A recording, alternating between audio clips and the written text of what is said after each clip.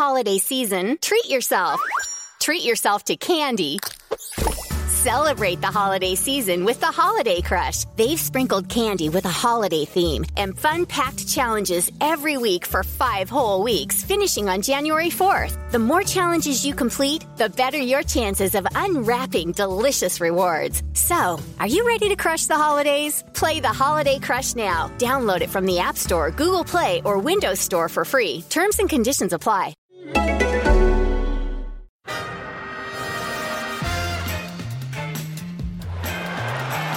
Ahí va a llegar el gol del Arsenal. Ozil. Marca Mesut Ozil. Bellerín, otro defensor, otro disparo, Monreal, gol. Marca el futbolista español, marca Nacho Monreal. Pim, pam, pum. This is Arsecast Extra. Hello and welcome to another Arsecast Extra, as always with James from Gunnerblog. James, goodly morning to you. Goodly morning to you too. Goodly Monday morning at long last. Yeah, it is. A lot of people have been digging the old Sunday evening podcasts, getting some good feedback on that. So, yeah, we're back to normal though. We're back to normal. Who knows? Maybe we'll switch it up more in future. But I like routine. I find it strange when I don't do this on a Monday morning. You know, it's become part of my life. Wow. profound way to start the podcast. Go on. I know. No, just talking about profundity and this podcast. I did a tweet last night saying, "Hey guys, we've got the podcast tomorrow. Back on Monday morning. It's the Interlull. So any sort of topics you might have that you think we should chat about or anything like that, you know, questions, send them in." And a good chunk of the replies I got were, "Probably don't bother, nothing's happened, so don't bother." Oh, well, thanks very much for that. and yet here we are. So that's commitment, if nothing else. It is indeed.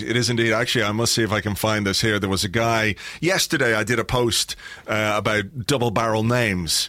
At Arsenal, and my intention was to make it ludicrous because there's so little going on. I was going to do a couple like Ainsley Maitland-Niles and Emile Smith-Rowe, and then I realised we actually had quite a few. So there's Jordi Osei-Tutu in there as well, Tyrese John-Jules, and so it became there was a little less scope for me to be ridiculous because I was just going to make up some stupid names, which I did towards the end with the French boy Francois Voyage. And the Irish guy, I think it was Seamus Murphy McGee. But I got a comment on Facebook. Where is it here? From a guy called James on Facebook, not you, definitely. He said, "Would it kill you to do some proper journalism / reporting?" There you go. Nice to get feedback, isn't it? It is good.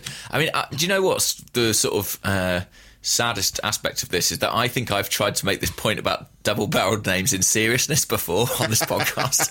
I'm pretty sure that I was like, yeah, there's a lot more double-barreled names these days. It's I don't know if anyone's noticed, but you know, it was around the time Alex Oxlade-Chamberlain was coming through. I was like, it's the future, guys, the double-barreled midfielder.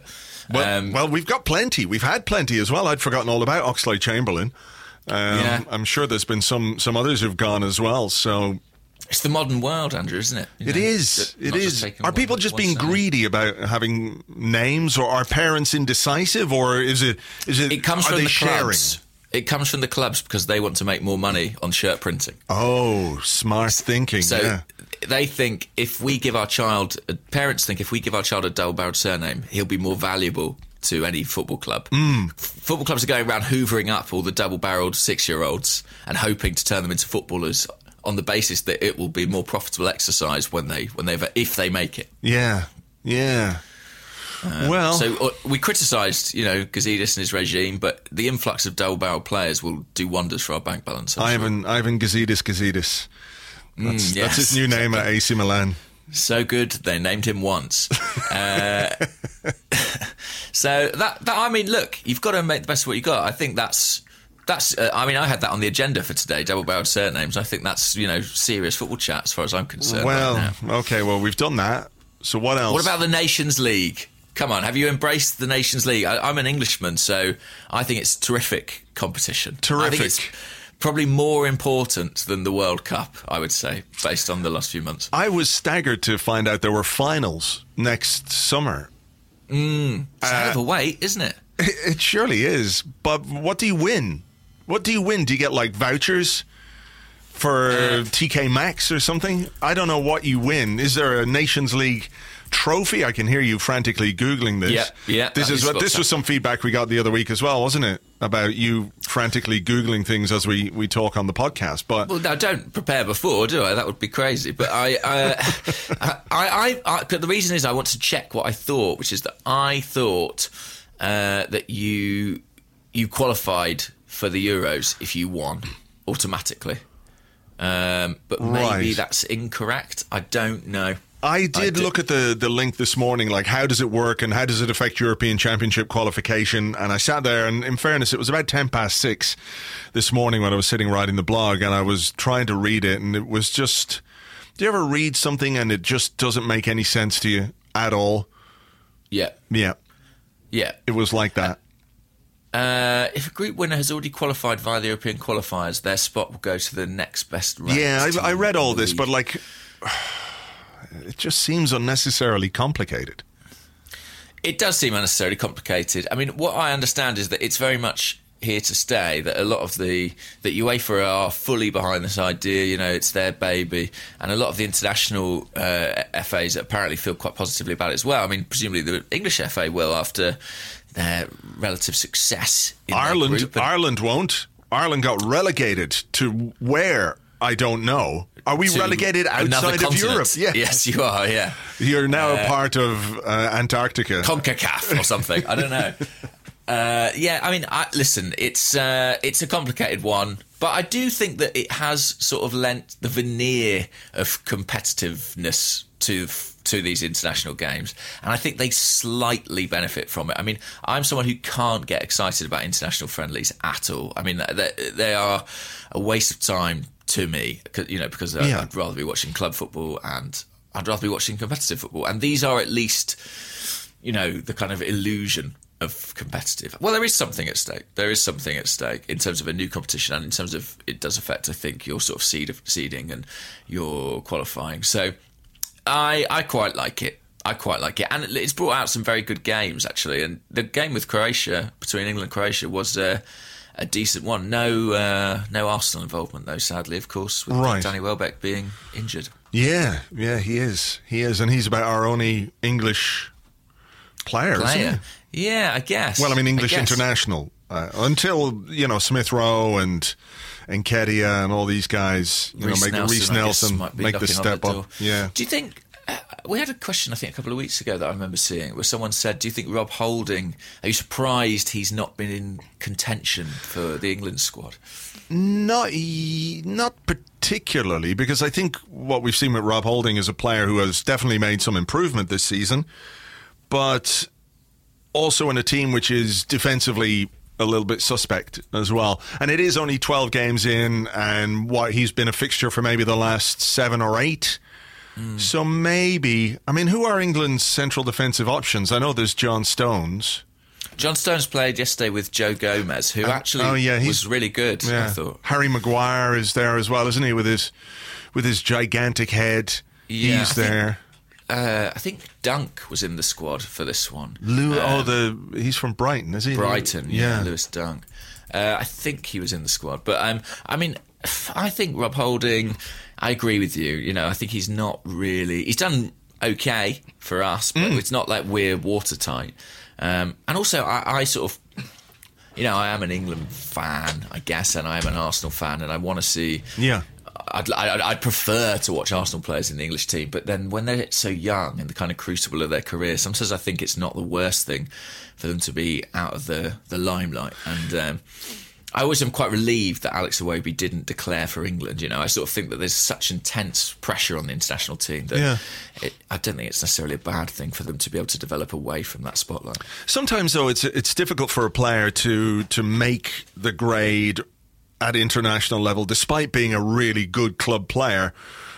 There might be a generation of other players in that position who are just considered ahead of you. So you think about, for example, Steve Bold, who is a really excellent player, but he only did he get two caps or something for England? I know he got a couple for England B, and even someone like how many England caps did Lee Dixon get? I think it was a surprisingly small amount when you consider. Let's see here, 22 England appearances for one of the most consistent defenders and one of the best back fours in English football at that time. But he played. Who else was around at that time? Paul Parker, maybe. Who else? Well, towards the end, Gary Neville, I suppose. Yeah, it's overlapping. We're talking about right backs in the 90s for England. Yeah. I'm trying to think who was in that back four. Paul Parker was Gary picked, Stevens quite a few times. Gary Stevens. Remember Gary Stevens? The manager would have been sort of Graham Taylor, wouldn't it, in this period? Yeah, sort of mid-90s when Dixon was at his peak. Glenn Hoddle. I think it was Paul Parker and Gary Stevens who played for Everton were the ones, and then maybe Gary Neville as well. So Gary Neville was in by Euro 96, so that would have been like the latter part, the sort of Arsene Wenger period of Dixon's career. And the same with Nigel Winterburn to an extent, where, again, a really dependable player at club level, but because of Stuart Pearce, Graham Lasso, Tony DiRigo. Yeah. He didn't get did he get any England caps, Nigel Winterburn? I'm not sure that he did. Have a look. I will frantically Google here. Frantically Google. Two. Two, yeah. It's not many, is it? Martin Keown, I think, probably got the most out of that set, with the exception of Tony Adams and David Seaman. But even he was never really a first choice pick for England. He was someone who would either be brought in to do a specialist man marking job sometimes in a back three, or as a replacement for someone who was injured. So there was definitely a debate, wasn't there, at the time of Arsenal have got this amazing defensive unit, they're all English, why not just play them? But international football rarely does that, surprisingly. No. When they do, it does tend to work. Look at the Spanish teams that were made up primarily of Barcelona players, etc. But it didn't happen in the 90s with England. No. So by the way, I have actually discovered what the impact of the Nations League is on Euro 2020 qualifying. Okay. So, in short, what it means, apart from the fact that the nations who've in the semi-finals get a load of money, they get about £3 million each, I think, for competing in those semi-finals next summer. And they also, as a consequence of playing the semi-finals, their fixture list for the qualifiers is compressed, because they'll be spending some of the time, other nations will be doing the qualifying, they will be competing in the Nations League in the semi-finals. So rather than going into groups of 6 teams, they will go into groups of 5 teams. So theoretically, they face a shorter path to the European Championships. And should they fail to qualify via those means, they have guaranteed themselves a place in the playoffs. So they could do absolutely sod all in the qualifiers, but they'll still be in the playoffs to qualify for the European Championships the following summer. Right. I heard every word you said, but it still made no sense to me whatsoever. That's absolutely reason. Oh, and Arsenal, Ireland have been relegated to CONCACAF. Yeah, I checked that. We have. Well. Okay. Yeah. Well, I look forward to some warm weather games. Some lovely away days. Yeah, exactly. Okay, well, look, that's what's been going on at international level. We haven't had any reports of injuries for our players, which is good. No. That's always the thing that we look out for. You know what, though? I feel slightly... Oh, God, I'm going to jinx the shit out of us here. I can't believe you're going to do this. I am. Okay. I'm going to do it. That, let's say 2 years ago or 3 years ago, every time there was an international break, injuries felt inevitable, didn't they? At least somebody would get injured or pick up a knock or a strain or something.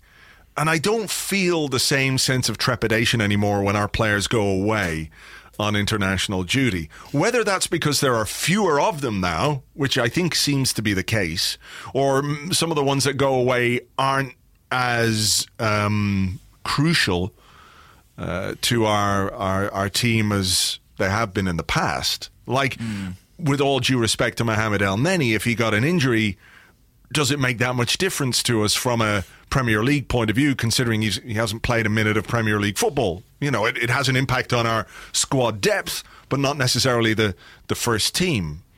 So I wonder, is it a little bit of that, but more because our players are perhaps a little more resilient, that their fitness and the work that's been done on the training ground has made them, dare I say it, a little bit more robust.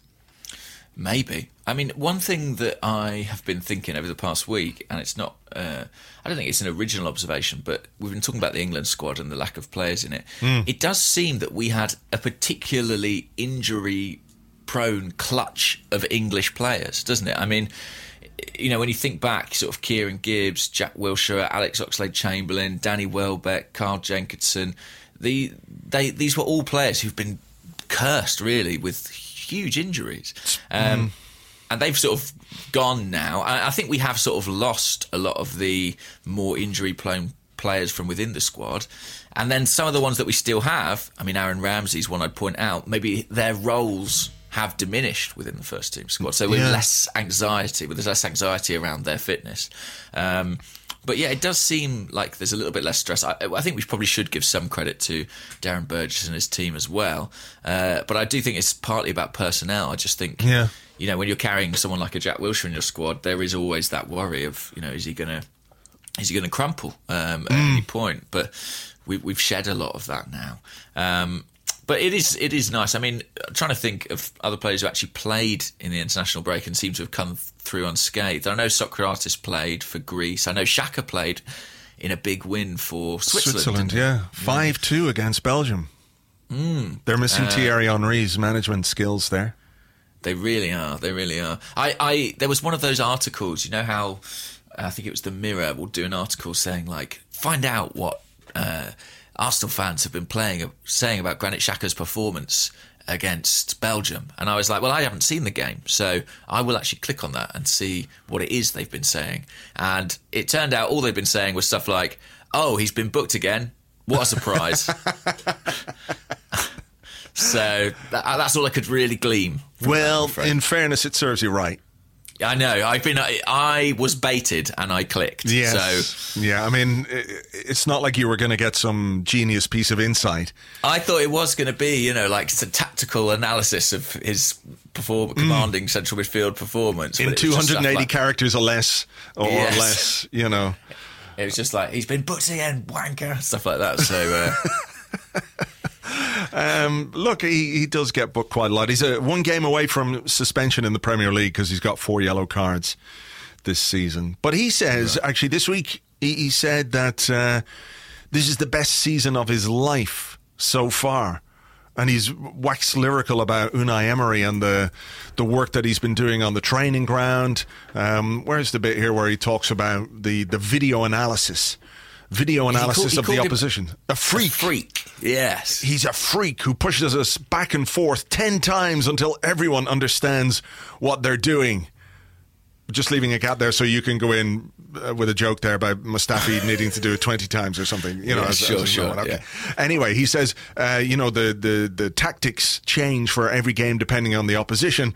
And Xhaka says, the first video analysis follows right after the game. And then it goes on every day, 30 minutes of video on the game day after breakfast. And then again before we go to the game. So they're all sitting there on their iPads watching videos of the opposition, the way the opposition move, how to break down the opposition, how to find their weak spots, etc., etc. Do you wonder... He's just playing Candy Crush in the corner, hoping no one notices. But do you wonder, like, what if we didn't have this? What would our season be like? Like, the last couple of games, last couple of weeks have been a bit rubbish. You know, we've won 1 from 5, and the games have been a bit... which is, you know, inevitable, I think. But where would we be without this marginal gain that the video analysis on the iPads gives us? Maybe that's the difference. Maybe we'd have lost 1 or 2 of those games without this movie maker extraordinaire as manager of Arsenal. He's like the Alfred Hitchcock of football management, but less stabby. Do you think his Unai Emery's videos are like YouTube compilations, you know, like set to terrible European music, dance music. Does your phone do that? My phone does this. So if you go yesterday, for example, went to beach with the dogs. Yeah. Went to the beach, and my phone this morning says your new movie is ready, and I've taken some pictures of the dogs and stuff, and they're running around, and it's made a movie of my pictures with some really terrible guitar music, like 23-second. Right. Video. And you haven't asked for it. It's just I haven't asked for it. It's just done it for me. Because the robots are taking over. Exactly. Your new movie. What movie? I didn't make a movie, you goddamn phone fucker. But it's like when you go on Facebook and they're like, you have been friends with this man you've never met for 10 years. We've made a compilation video about your friendship. Do you get those?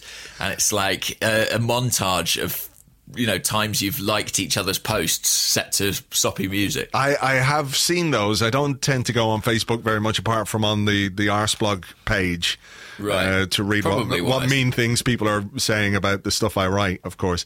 But yeah, I know exactly what you mean. Imagine if that's what Emery's videos are like. Just random clips of who are we playing next, Bournemouth. Just random clips of whoever the fuck who plays for Bournemouth these days. I can't even remember. Not Jack Wilshere, anyway. Callum Wilson. Callum Wilson. He's in the England squad. Exactly. Random clips of him and that little guy. What's his name? Fraser? You know, the little short guy. He's kind of like the English Shaqiri in that he looks like a barrel with legs. That is a perfect comparison. He looks quite a lot like Shaqiri, actually. Yeah. That's very astute. Yes, Ryan Fraser, Scotland winger. Oh, right. Okay, well, there you go. Yeah. So, look, I presume his videos are a bit more... He's probably got some you know, captions in Comic Sans and stuff. Do you think he's done things like he's sort of flipped all the footage because of rights reasons and stuff like that? Yeah, exactly. I mean? Like it's very slightly compressed. He cuts the top off it just in case his YouTube channel gets nixed by the Premier League and their robot algorithms. Yeah, I mean, it's quite interesting, I guess, to sort of hear a bit of specificity on how it actually works and when they're watching these videos.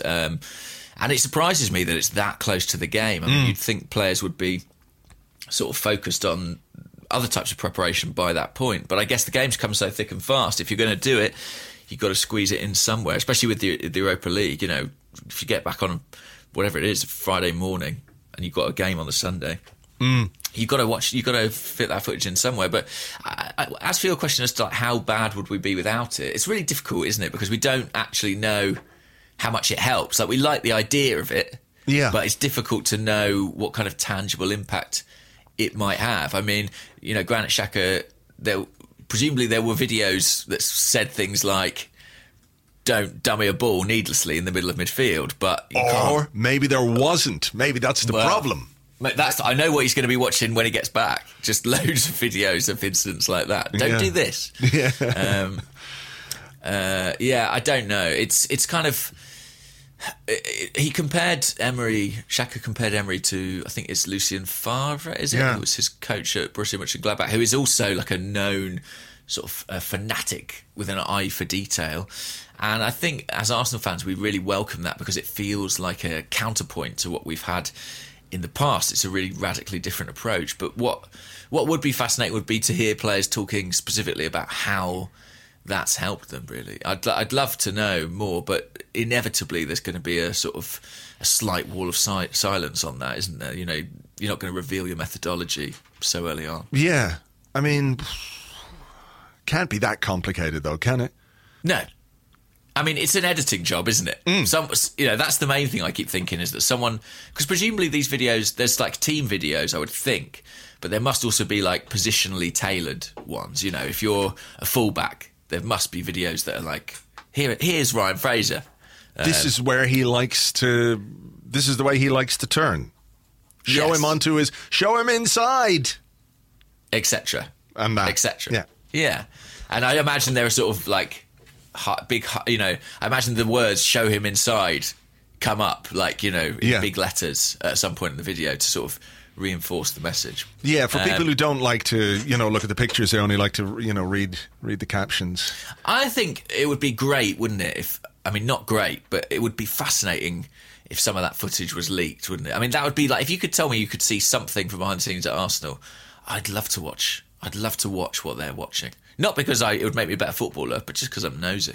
Yeah, I do wonder. I mean, is it mandatory watching? Do they sit down? Do they have like do they have a cinema room at London Colney? They definitely do. Yeah, they have suites with projectors in, right, and big screens. But I don't know whether, as I say, whether they're doing this collectively or individually. I imagine both. Yeah, well, look, I guess it will speak to some players. For other players, they might get, a little bit cheesed off with watching videos.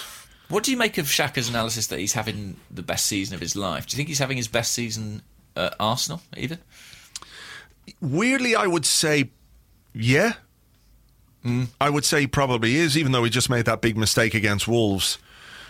I think generally he's been pretty good this season. He's done a job for us at left back, which shows not so much a versatility, but a willingness to do a job he's been asked to do, which has taken him out of his comfort zone. It's affected the team, but, we didn't have anyone else to play there, so he was happy to do it. I thought he was really good against Liverpool alongside Torreira. Not so great against Wolves, but I think the mistake overshadowed everything else, really, That's what tends to happen. I think we've spoken about this before, that sometimes a player can do 99 things well and do one thing wrong, and everyone remembers the one thing. And I think he's kind of that kind of a player. For a lot of people, they're just kind of waiting for him to make a mistake. And unfortunately, he tends to oblige a bit too often. But I do think, generally speaking, he is playing his best football, which may have something to do with the fact that as a team, there's a lot less baggage around us. Where Wenger's last season was just crazy, really. It was hard to make any real assessment of any individual because of how weird we were collectively. We were really good at home and just shit away. So there was something really wrong fundamentally with the team for, his second season at Arsenal. His first season, I think every player gets a bit of a pass, don't they? It takes him a season to settle in. He had some good moments, some bad moments. So from an Arsenal point of view, I think so far it is his best season, but I think it could be better as well. Well, that's promising though, isn't it? Because isn't he someone who we've observed over the past couple of years tends to start relatively slowly and finish quite strongly. And given that he started the season decently enough, you can project forward and think maybe by the end of the season he will be playing certainly his best football. And the other thing to say is that over the past couple of years, you're right, there were a lot of mitigating factors that kind of impinge on any analysis of any player. But I think he particularly was hung out to dry from a tactical perspective in this Arsenal team. I think he was given an almost impossible job, and certainly one he wasn't particularly suited to. So now that he's got a bit more support, a bit more structure around him, I don't think it's coincidence that we're seeing more from him. It has been interesting over the past couple of weeks watching the pendulum swing as regarding Xhaka. After the Liverpool game, everyone was full of praise for him, raving about his performance. Then after Wolves, he was criticised again. The truth, of course, lies somewhere in the middle, and he is someone who I think you do have to kind of accept the rough with the smooth. Yeah. But I think, he's being picked week in, week out, and I can't really argue with it. I like Guendouzi, but I'm not in a place where I think he must come in at Xhaka's expense. I think we need to play two deepish holding midfielders. Torreira's going to be one, and I think Xhaka is the next best guy to be the other. Yeah, we're not necessarily replete with options in midfield, are we? No. No, Guendouzi would be the one, wouldn't he? If you were going to say it's 2 from 3, I think those are the three. What's your opinion on Guendouzi? I think he's looked really promising, but I'm also quite cautious about a young player coming through and talk of him being the future of the Arsenal midfield and everything else. I like the idea of it. If he's that good, I like the idea of it, but I do wonder how people are being that definitive this early in his career. What we've seen from him generally has been really positive.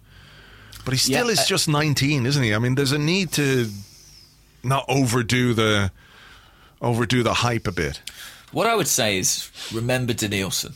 That's what I would say. I mean, when Danielson broke into the Arsenal first team and when he first arrived, people were falling over themselves over this guy. You know, he was decent. It wasn't like they were doing it without justification. He was playing pretty well and seemed to be pretty competent in all aspects of the game. People saying, "Oh, we've got another Fabregas. Imagine playing these guys together. What are they going to be like?" And as it was, his development sort of plateaued, and he never really kicked on. He did eventually become a first-team player at Arsenal, but in a period where our midfield was really poor and we were exposed, essentially. Now, I'm not saying Guendouzi's going to go the same way, and there are definitely, I think, more eye-catching attributes within his game than Danielson ever had. He was kind of a sort of solid across-the-board player, but it was difficult to say what exactly he did well. I think Guendouzi's run really slowly. I think he did that quite well. Yeah, he could do that quite well. I think Guendouzi's energy, I think his range of passing are already superior to anything we saw from Danielson. But I share your caution, really, I suppose. I think we've been burnt many times as Arsenal fans by, you know, last season it was Ainsley Maitland-Niles, you know, people saying this guy is the solution. He's going to be, you know, the new Vieira or whatever it is, you know, the next big thing in central midfield. Now Guendouzi's come along, people aren't really talking about Maitland-Niles anymore. We have a tendency as fans, don't we, to jump on board the train of whoever's hot right then. And I think in Guendouzi's case, the manager's enormous faith in him, which in the first few weeks of the season we all found, I think, quite surprising, has made us think, well, if he's picking him, he must be seeing something remarkable there. And I think that's what informs it. You know, this isn't a guy who sort of had to bide his time in the under-19s or under-23s. He's being selected for the first team despite not seemingly having much of a pedigree coming into the club. Yeah. But yeah, I'm not. I wouldn't put my house on Guendouzi being, international great. I just think it's impossible to say, really. Yeah. Just a little bit of time, I think, is needed. But let me ask you this: do you think he's like, say, a Maitland-Niles or say an El Neni? Like, do you think he is justifiably above those guys in the pecking order? Maitland-Niles is a difficult one because he was injured. I thought it was interesting that when he played this season in the Europa League, he was played as part of the front three, which is where he spent a lot of his time at youth level. He was a winger. El Neni, Emery clearly sees more in Guendouzi than El Neni. There's no question about that.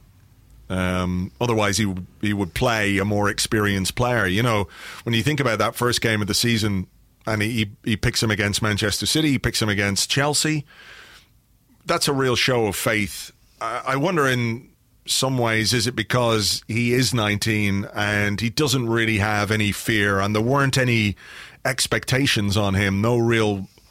It's not. You can't say it's a pressure-free environment to go in and play like that, but you know, you're given the leeway of being a new guy coming up from League Two, and nobody's really expecting a great deal from you.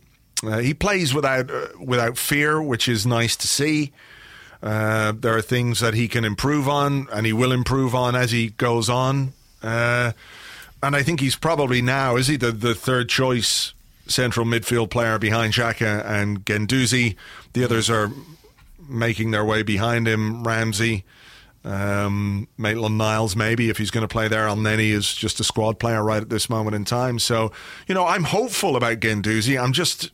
I just don't quite get the definitive way some people talk about him and what he's going to be at Arsenal, because, like you say, we have seen players come in, do well as a young player because there is that freedom, you know, and as soon as there is a bit more expectation and a bit more pressure and a need to provide consistency, it becomes more difficult.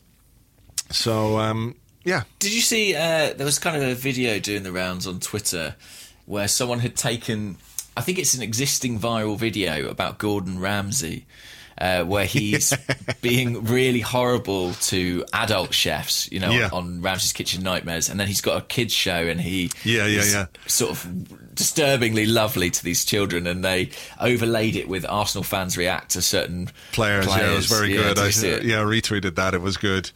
And if you haven't seen it, it's worth a watch, because it's a nice illustration of the way in which we judge players differently. I mean, for example, if Guendouzi had made that mistake against Wolves, I suspect he would have had a very, very different reception to Granit Xhaka. And of course, there are reasons why he's not a regular offender yet in that case. But it is interesting how as a fan base, we seem to almost collectively kind of make a judgment about a player, and it does inform how we perceive them. It's interesting how that happens, isn't it? Yeah, I guess. But, it is one of those things, isn't it? When a new player comes in, they have this honeymoon period in a way. And then over time, you realize, okay, the hopes and expectations that I placed on this player when we signed him. Like, I think every player that we sign is going to be great.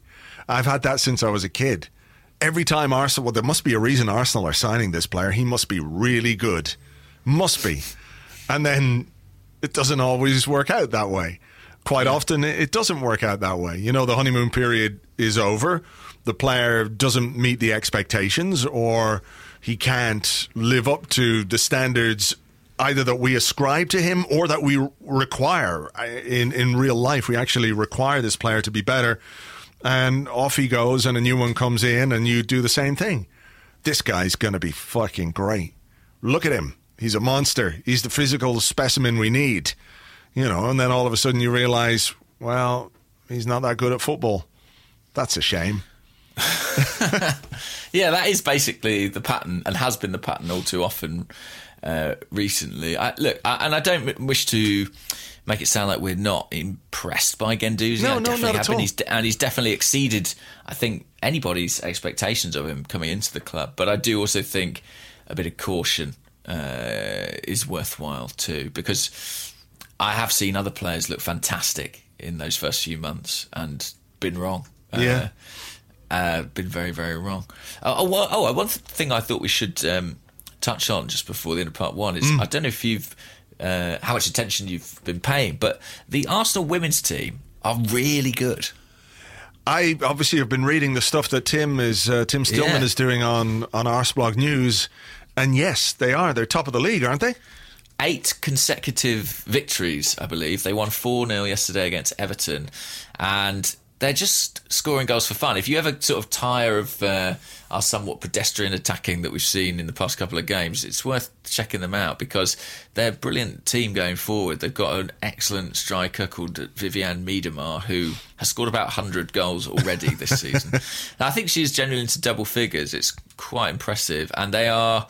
the way the Women's Super League is structured, I think the top 3, who are sort of Chelsea, Man City and Arsenal, are sort of are breaking away from the rest of the pack already, but Arsenal very much in there and having a real resurgence. So it's definitely, and they're playing some fantastic football as well in sort of some of the goals. Tim has called, I know. Well, Tim has spoken about how the managers wanted to kind of play in the Arsenal tradition, which I suppose is the style of football that Arsene Wenger implemented, and with that Arsenal style.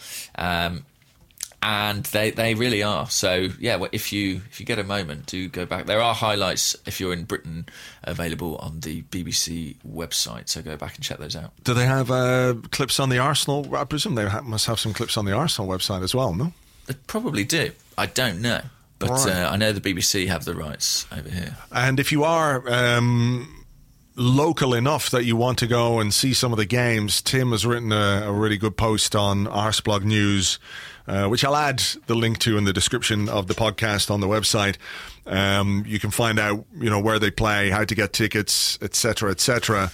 I think it's great. It's fantastic that the women's team are doing so well, and also fantastic that there's more coverage of it.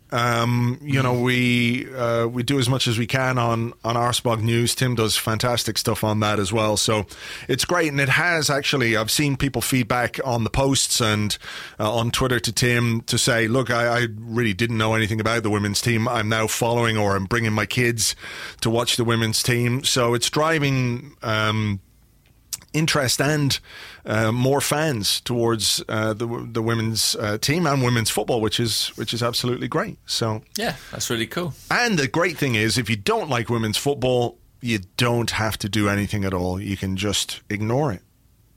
Exactly. Yeah, there's no need for inflammatory comments on Facebook or anywhere. Yeah, exactly. All right, we're going to take a break. It's the end of part 1. We'll come back with part 2, which is what? The bit where we do the questions. That's it. I was trying to figure out what it was.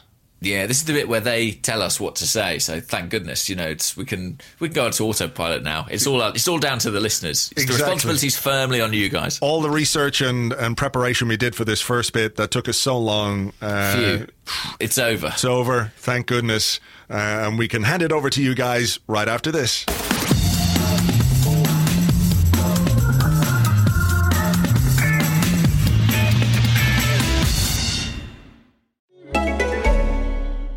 Hey y'all, it's Matt Marr here, aka Matty. And Poodle, aka Jake Anthony, and we host the podcast 90 Day Gaze. We sure do, and Poodle, I'm excited because Christmas is here. Aren't you excited? With Best Christmas Ever on AMC Plus, every day feels like it's Christmas morning. Oh, wow. They got all my favorites. The Year Without a Santa Claus. I've always felt a kinship to Heat Miser. He was just misunderstood. Plus, you get a stocking stuffed with highly acclaimed AMC series like The Walking Dead and Mad Men, new series like Gangs of London and The Walking Dead World Beyond. And y'all, AMC Plus is available on all your devices. So celebrate the best Christmas ever, anytime, anywhere. AMC Plus is the gift that keeps on giving all year long. Sign up today at amcplus.com. AMC Plus, only the good stuff. This holiday season, treat yourself. Treat yourself to candy.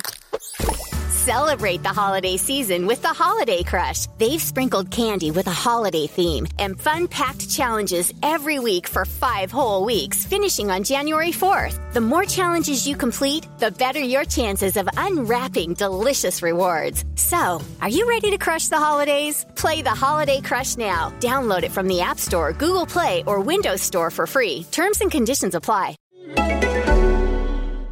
Welcome back to the Arsecast Extra. This is part 2 of the show where we answer questions you sent to us on Twitter at Gunnerblog and at Arseblog, and also on the Arseblog Facebook page, facebook.com/the Arseblog. Right, I'm going to start because this one comes from Hakon Larson, who's at Hakon Larson 92.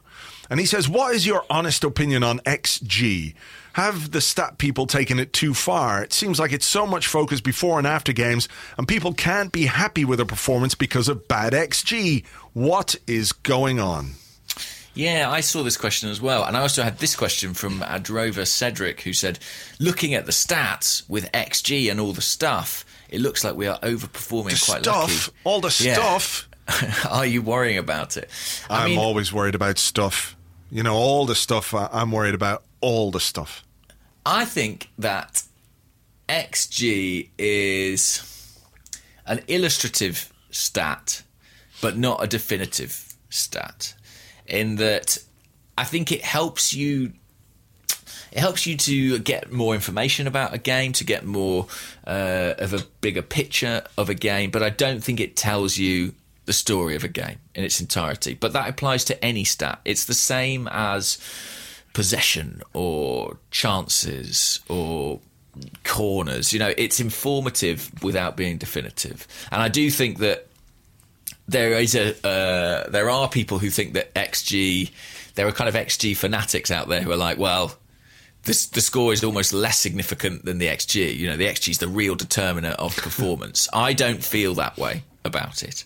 But I do think that it can help you to sort of, I guess, fill in the gaps of the story of a match, but it does not define that story. Do you know what I mean? Yeah, I guess so. Yeah, I know what you mean. All of this stuff, all of this stuff that I worry about so much. No, it's just added information, isn't it? So James went to the shops is the same as Arsenal 1, Liverpool 0, right? Right. But when you start adding stats into the equation here, you find out that when James went to the shops, he got stopped by a granny who he helped across the road. His expected crossing of the road is part of his journey to the shops, right? Right, yeah. See what I mean? Yeah. And stats are kind of like that too. You get the result, but how many times did we help a granny cross the road in the 90 minutes versus Liverpool? That's the added colour, which informs your understanding of the 1-0. Does that make sense? Kind of. Yeah, it kind of does. I mean, to be honest, it's mainly grannies helping me across the road with my luck. You know, I sort of think I'm the one who needs assistance in that situation. But basically, I think that what XG does do is it sort of... Like, for example, this season, we've been really efficient with our finishing. Like, we have overperformed our XG, I believe, in terms of goal scoring. A lot of players have. Maybe it's come back to the mean now a little bit because of the last few games. Sure, but at a certain point we were.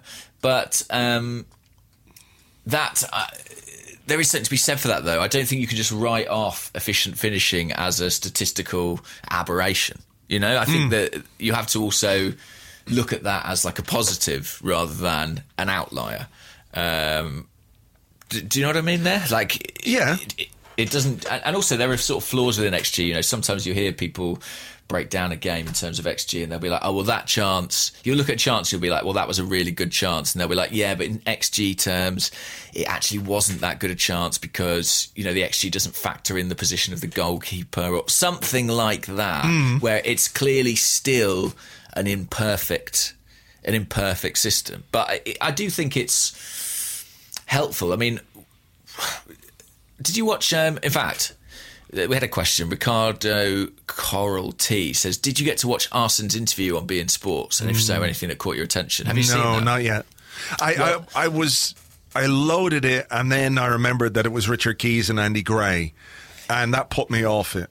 Yeah, that element of it is uncomfortable, I'll be honest, especially because he seems to be quite pally with them, and, no one wants that. Nobody wants that. But there is an interesting part in it where he says the job of the modern manager, he said, you come in at half-time and you're overloaded with data. You know, you get so much more data now than you did even 10 years ago.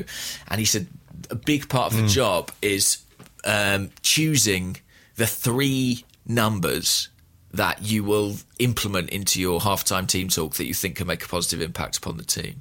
Sifting through all the data and going, well, these are the things that are pertinent. And I guess sometimes that will be something like XG and sometimes it won't. So halftime whistle goes and the manager makes his way down the tunnel. Is there a stats guy giving him a brief on the game? That's certainly what he implies, yeah. Right, that's interesting. I mean, look, again, I just think stats are a way of understanding more about what's going on. Without, the people who live at the extremes where stats are the be-all and end-all, or the people who don't think stats are in any way important. 1-0, that's the only stat you need. Sure. That kind of thing isn't particularly helpful, but if it helps you understand things a little better, I think the data that they have is much more sophisticated than we have, certainly. How many runs a player makes, sprints a player makes, where is he making those runs? Definitely. But on XG, it's interesting. I think it's interesting, but like you say, it doesn't always tell the full story of a game. I think basically it's a better stat than attempts on goal, isn't it? Because anyone can have an attempt from goal from, Andros Townsend can have as many attempts on goal as he likes from 30 yards, but they're not they rarely actually have an impact in terms of how they influence games. So I think it does illustrate to you how effective you are being going forward, the types of chance you are creating. I think that's definitely a positive and useful thing. However, I'm not at a point where I come out of games and I look at the full-time score and I go, yeah, but what was the XG? I still am led by the score because it's the emotive thing, isn't it? I mean, that's the sort of thing that we actually get excited about. Sure. But I don't think it's gone too far. In fact, I think it's going to go a hell of a lot further. And I think that, stats and numbers are here to stay, aren't they? There's not going to be any... it's not going to be a let-up in terms of that. In fact, I think they're going to become more and more sophisticated. Well, it would be a bit of a problem if they did away with numbers. Because we need them on a daily basis. And on the back of the players' shirts as well. It'd be very difficult to tell them apart. It would, unless they all got like a little icon, like emojis. That's probably the future. I tell you another thing Arsene said in his interview, and you've probably seen these quotes flying around, but he's really banging the drum for, not banging the drum for it, he's sounding the warning, let's say, for before long, half-time substitutions will be made by fans on social media. I mean, do you think that is plausible? There's a lot of stuff that's happened in this world recently that I thought was completely and utterly implausible. So I'm loath to rule anything out. Ideas that seemed ludicrous came to pass and exist, even if they still feel ludicrous. So would I rule it out? I mean, I think it would be fucking stupid. I think it would be a really terrible, terrible thing, but is it impossible? I don't know. If they get it sponsored by somebody, halftime substitution sponsored by Domino's Pizza. Use your Domino's app to vote for which player you want to take off and which one. You get a voucher for fucking 20% off a pizza. That's not impossible. I mean, now I'm interested. But only if it was good pizza. Go on.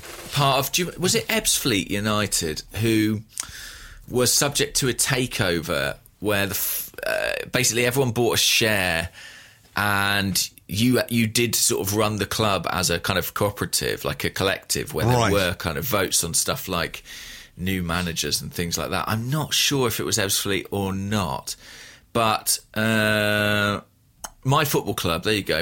November 2007, the website My Football Club entered a deal in principle to take over Ebbsfleet United. So it was a 700,000 takeover fund. And members had a vote on transfers as well as player selection and all major decisions. I mean, it was an absolute unmitigated disaster.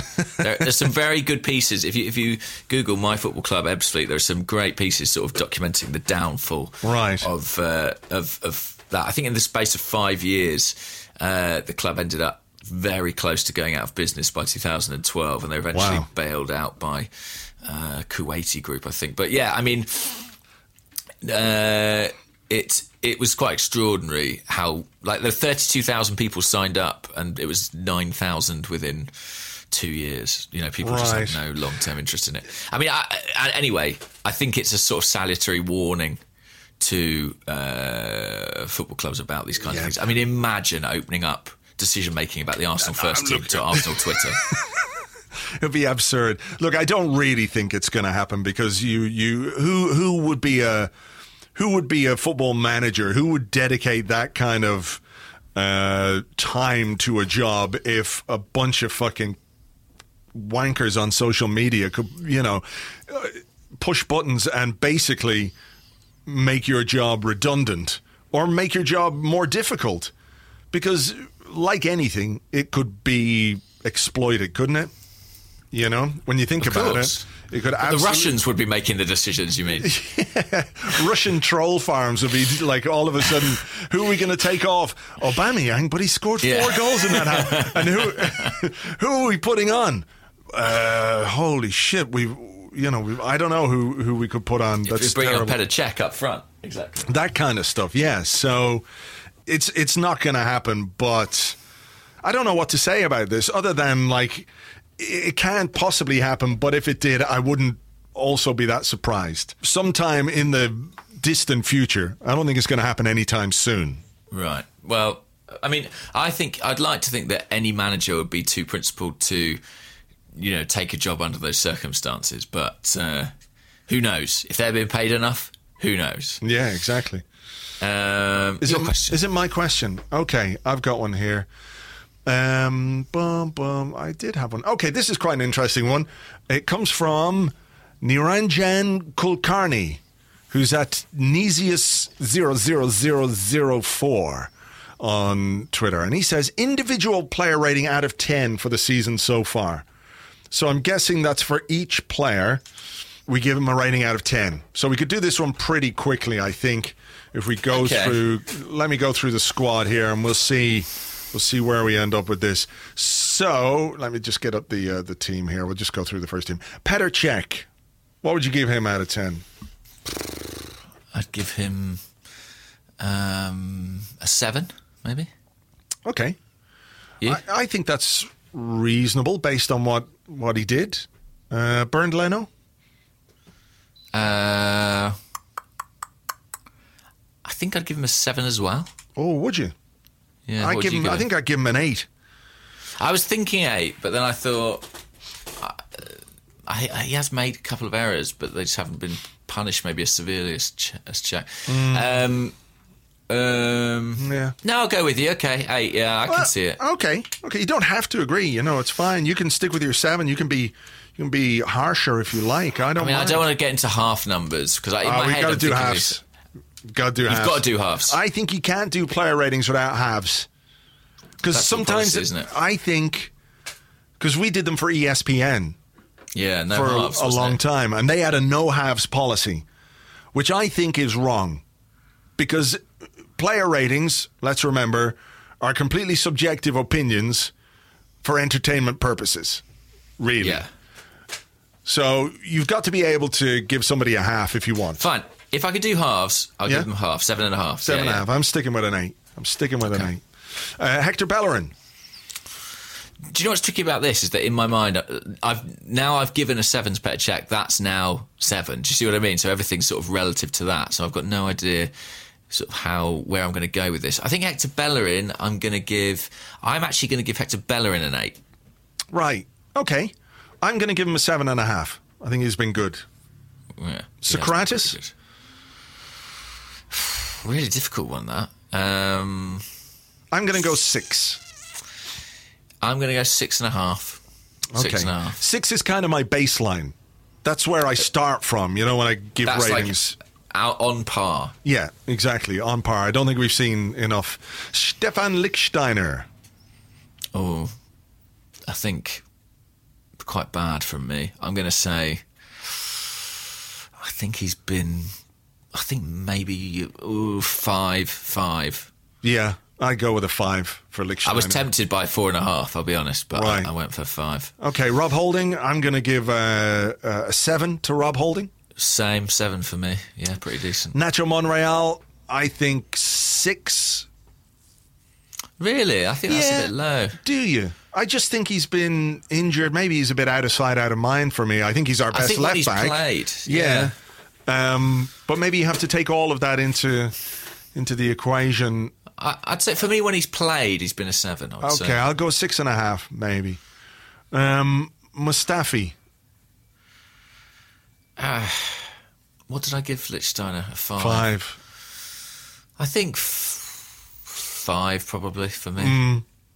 Yeah, I mean, he's had some good games. He's had some good games, that's the problem, but it's sort of not convincing enough and too many errors in there, so I think for me it is a 5. Carl Jenkinson, I don't think we can rate because he hasn't really played enough. Kolasinac, is he sort of in the same situation in that he hasn't played enough and he's only just come back from injury? Still going to give him a 5, though. He'd be a 5, yeah. I mean, he's not really made a particularly positive contribution. El Neni. I mean, he is the most 6 player in the world, isn't he? I mean, he's Mr. 6.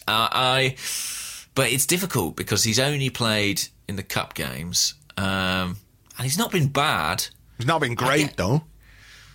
No, maybe he is a 6. I mean, in terms of his contribution, he's less than that. But when he's actually been on the pitch, he's been perfectly acceptable. So I would say 6, I think. Okay. I'll go with a 6 as well for El Neni, just because he hasn't done anything particularly brilliantly, but nothing particularly wrong. Henrik Mkhitaryan.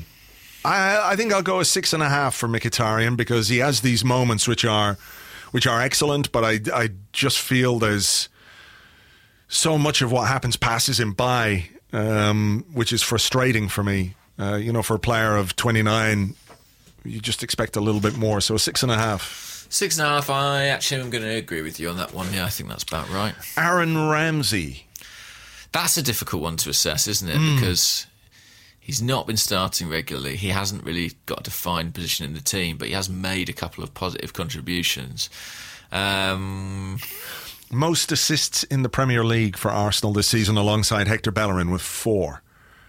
That's interesting, isn't it? Yeah. I mean, I think that does speak to how good Bellerin's been, partly. 4 assists. Yeah. You have to wonder, don't you? And goal of the month, probably goal of the season. Yeah, but then I wouldn't look at it and say he's played particularly well in many games. I think for him, I think I'm going to have to say, I want to give him a really low mark because I have really high expectations of him, and I feel like he's underperformed against those. But I don't know if that's unfair. Yeah, I was going to give him a 5.5 because he's been below par, but has still contributed. And the circumstances, there's a weirdness about his entire situation, isn't there? I think 5.5 is probably right. What about Mesut Ozil? This is a difficult one. Well, if we do it on one game, he can have a 10. I think based on his talent, his ability, his creativity, I think he gets a 5 from me. Yeah. Because he was brilliant against Leicester. It was Leicester, wasn't it? Yeah. Yeah. And he was absolutely fantastic. But he just hasn't imposed himself on games. Someone said to me a while ago that Ozil is a kind of player that needs other great players around him to be really at his best, or for the team to be playing really, really well, which I don't think is unfair. But I just think based on the responsibility he's got, the captain's armband, you have to take into account his wage packet. What did you make of the stories by Ozil's agent to say that he had turned down £1 million a week from China because Arsenal was the only place he wanted to be? Do you believe that? Not really.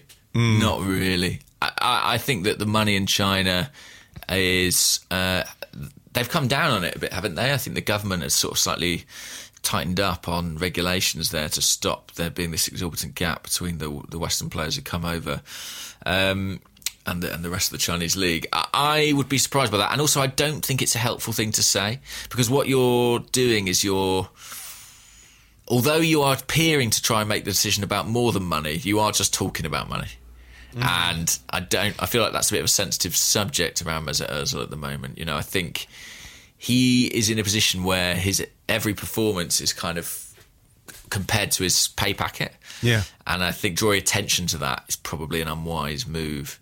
But he's quite spiky, Ozil's agent, and when he senses his client is under pressure, he does tend to come out with stuff. I do wonder if it was a way to make it look as if accepting the mere £350,000 a week from Arsenal was, in some ways, Ozil, like he should be commended for this. You know, look at what he turned down, and I don't think any other player of that calibre would contemplate a move to China. That's the thing. But I don't think anyone would turn down £1 million a week if the next best offer was £350,000 a week. I'm sorry. I just don't believe that to be the case, particularly when you're a player who's won the World Cup. Who's won the World Cup, you're 30 years of age, and someone offers you £1 million a week in a 3-year contract? Nah. Anyway, I think a 5 for me for Ozil, but a 10 for that Leicester performance. Yeah. But I don't think we'd necessarily discuss any other player in those terms. I think 5 as well. Lucas Torreira. What have we done? My highest so far has been 8 for Hector Bellerin. I'm probably going to go one better, say 8.5 for Torreira. I think he's been excellent. Yeah, he has. I would give him an 8.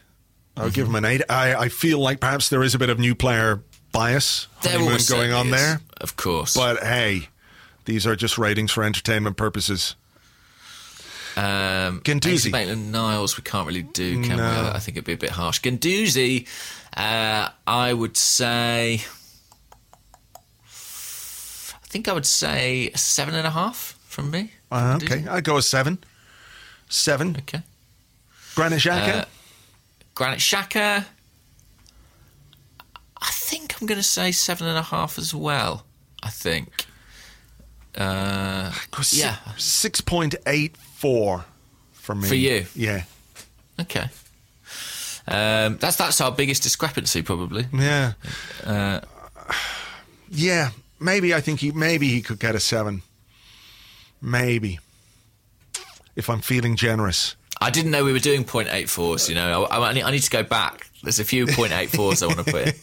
You can use any decimal between 1 and 100 if you like. I don't know. We'll stick with halves. So I'll round Xhaka up to a 7 on that basis. Right. Lacazette. I think he's done pretty well, actually, and better than I anticipated. I think I'm going to give him a 7.5. Okay. I think a 7 for me. He scored some fantastic goals and he's become the focal point of the attack, but the attack hasn't always worked, particularly in the last few weeks. So I think a 7. I hear you. I just rarely feel like he is the reason the attack hasn't worked. I think it's what's done with the 3 behind him. I tend to agree with that as well. But yeah. Aubameyang. 7. Hard one to say. Lots of goals, but performances and contributions generally. I mean, what do you want from him? He scores goals. That's it. That's what he does. But, and a 7 with the caveat that I don't think it's necessarily his fault that it's not higher because of what's going on with, him playing out on the left all the time. So, yeah. I would agree with you. 7 for Aubameyang. Alex Iwobi? I'm going 6.5 for Iwobi. Yeah, it's one where, like, in my mind, I think people might expect it to be higher, but actually, I think it's more about how much he's improved relative to last season than he's suddenly Ronaldinho. Do you know what I mean? So I would give him a 7, I think, but that is a big step forward for him. Yeah. So, yeah. Okay, and Danny Welbeck, finally. Well, finally, I mean, sad because we might not see him again for some time, but I think he probably deserves a 7 from me, actually, in terms of what he's done in the games that he's played. Yeah. So I'd say 7 for Welbeck. 5 goals or whatever it was before he picked up the injury, so I think he has contributed. And I suppose the thing to point out about ratings is that the ratings aren't necessarily in comparison with other players. It's what you expect from that player themselves, where they're performing in relation to their own ability and the job that they're being asked to do. So Aubameyang getting a 7 despite scoring more goals doesn't negate the Welbeck 7, if that makes sense. Yes, absolutely. What's interesting, I suppose, going through that is there aren't too many players who've had shockers, are there? There aren't too many, you're saying 4 or 5. There are only a few below 6. So yeah. I think that does speak to the fact that Unai Emery is getting more out of this squad. He's getting something decent out of it. We're doing all right. Not spectacularly, but all right. Yeah, we're doing okay. Okay. Your question? My question, let's have a little look, see what we've got. XG, done that. beIN Sports, done that. Ratwan Postwala says, I reckon Koscielny will be back after the interlull, and that makes me really happy. Assuming he's able to stay fit and be first choice, how would you rank our remaining centre-backs in order of their suitability to be his centre-back partner? And then he says, I'd go Socrates, Holding, Mavropanos, and lastly, Mustafi. I've got issues with Mustafi. I think people who listen regularly will know that, but I love the idea of a 19-year-old who's been injured all season is ahead of him in the in the pecking order. I'd like Guendouzi, I'd like Mavropanos to come through and be outstanding, but we just haven't seen enough of him. The last time we saw him, he got sent off at the end of last season, and that's basically the last time we've seen him. Didn't really feature in pre-season, so I think we need to step back a little bit on Mavropanos. Where do I rate them? I don't know. I don't think Koscielny is necessarily going to come back as a first choice. Maybe he will, but he is 32, 33 now off the back of a big injury, so it's really hard to say what way it's going to work. I think just having 4 centre halves will be useful, though. We've got 3 and we're playing 3 times a week, with league games and Europa League games, and there's no way of properly resting everyone because you're having to play at least one of those centre halves in every game. So it might make Emery's job a little bit easier when it comes to the Europa League. So I don't know how to rate them. I'd like to see Socrates and Holding get a little run of games, not because I'm especially confident in it, but just because we haven't seen it. So I think that's absolutely fair enough. Yeah, I think that we've been wondering sort of why Socrates hasn't been in the team as much, and I do think it's because Emery seems to have decided that he and Mustafi are not a particularly compatible, balanced partnership. However, if that means Rob Holding's going to play, then I would prefer to see Socrates in there to Mustafi.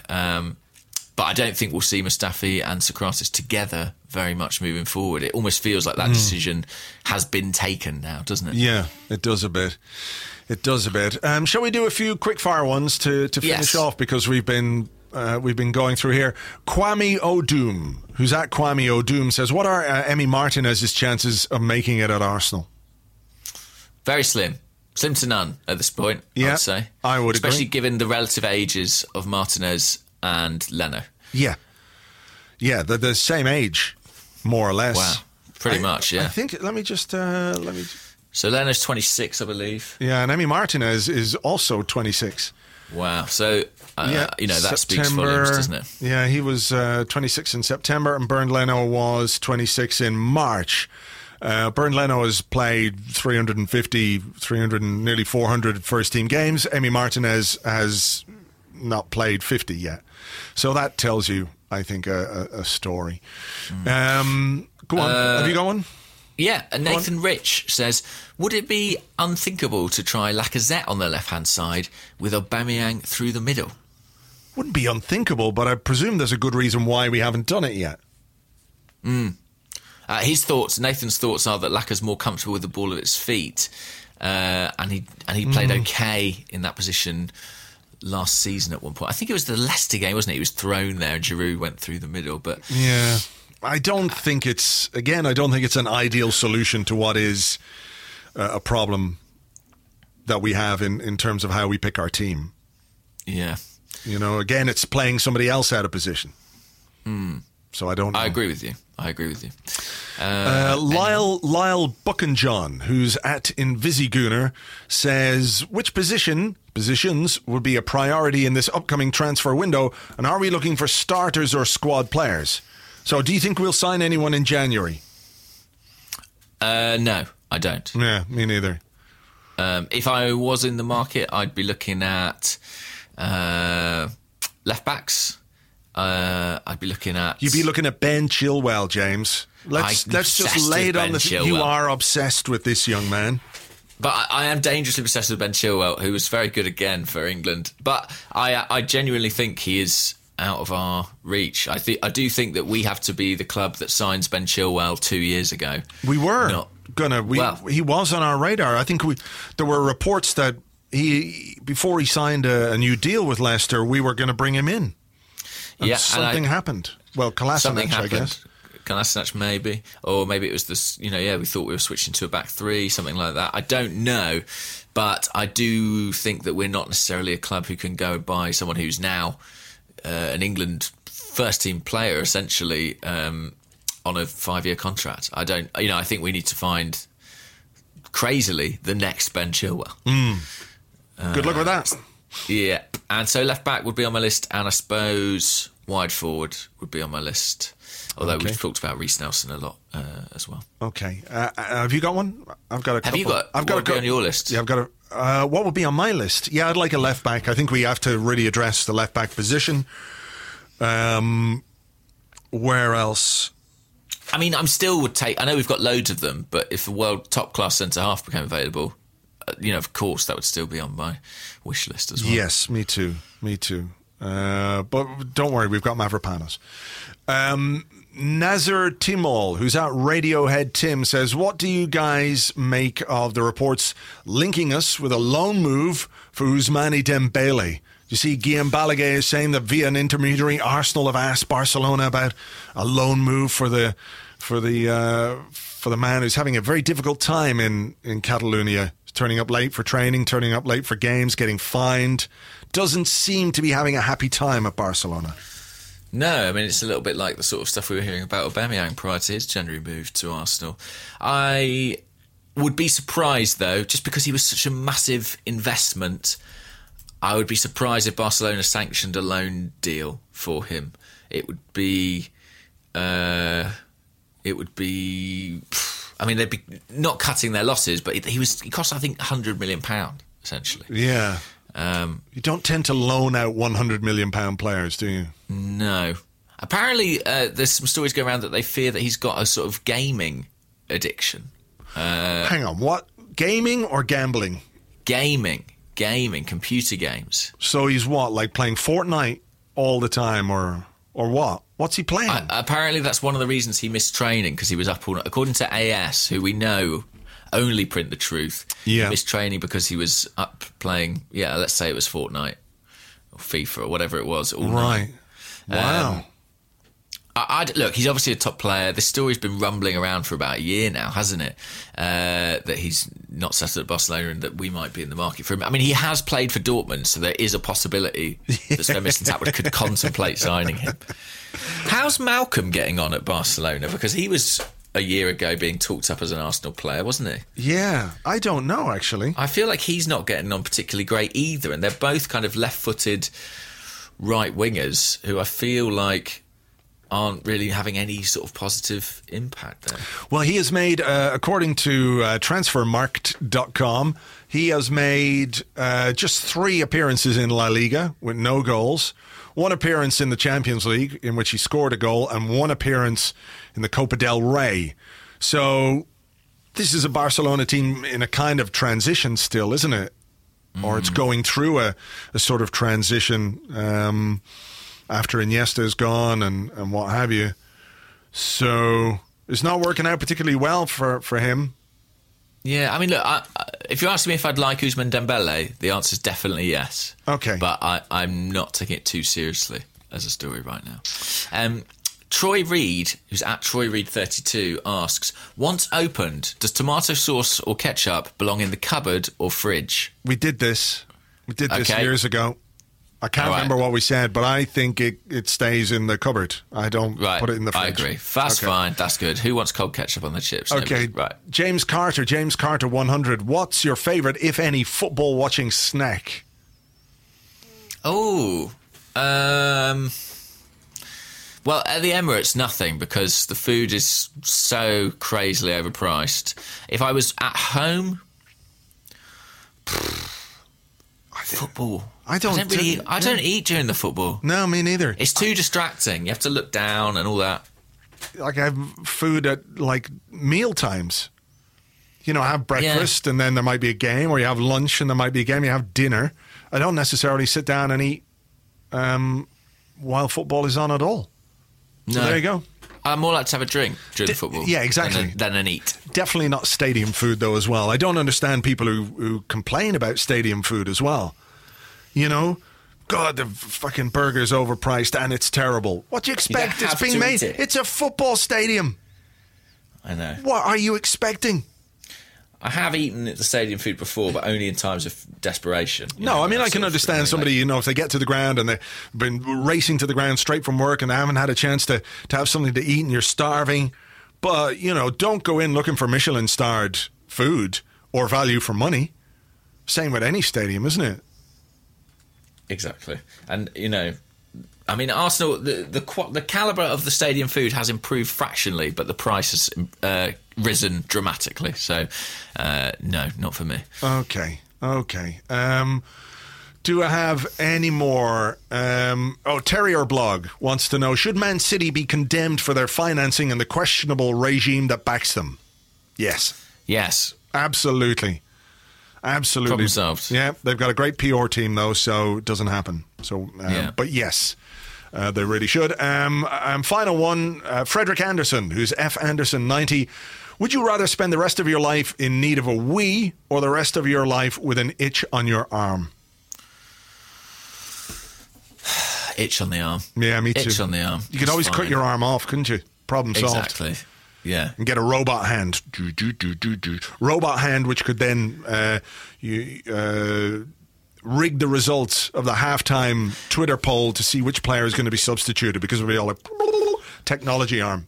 Be great. If you needed a wee, but you cut your Mickey off, would you stop needing a wee? No, because that's not what makes you need a wee. It's your bladder being full. So you'd have to rip out your own bladder. You'd have to rip out your own bladder. That would not be good, because then all the wee would just go. It would just go. Gush out. No, it would just go down into your legs. It would just, because there's no bladder to hold it in, it would just go down your legs, and you'd have enormous piss-filled thighs. As you walked along the street, you'd just be sloshing around. Horrible. Although I suppose, suppose you could you lop off your toe as a kind of a tap. You could just open up your toe and it would all just flow out on the street. Yeah, that's how it works. I think that is how bodies work. Yeah. But I'll still go with the itchy arm. That's fine. My arm itches all the time. You can scratch it. You can scratch it with the other one. Perfect. All right. Well, look. I hope that you enjoyed this podcast to an extent, as much as possible during this international break. It's been quiet, but we did our best. We did our best for you guys. I enjoyed doing it. All right, well then, if you're happy... then it doesn't matter, really, does it? Well, of course it matters. As we're having no time. Thank you as ever for listening. Football is back this weekend. We go to Bournemouth on Sunday, so we'll look forward to that on the Arsecast Extra. As well, look out for a new series of podcasts coming to our Patreon page, patreon.com/Arseblog. I will give you some details on that this week in a post. James and I will be looking for your input into these podcasts as well. So if you're a Patreon member, keep an eye out for that. If you're not, you can sign up for a $5 a month at patreon.com/Arseblog, and we'll catch you on the next one. Until then, bye-bye.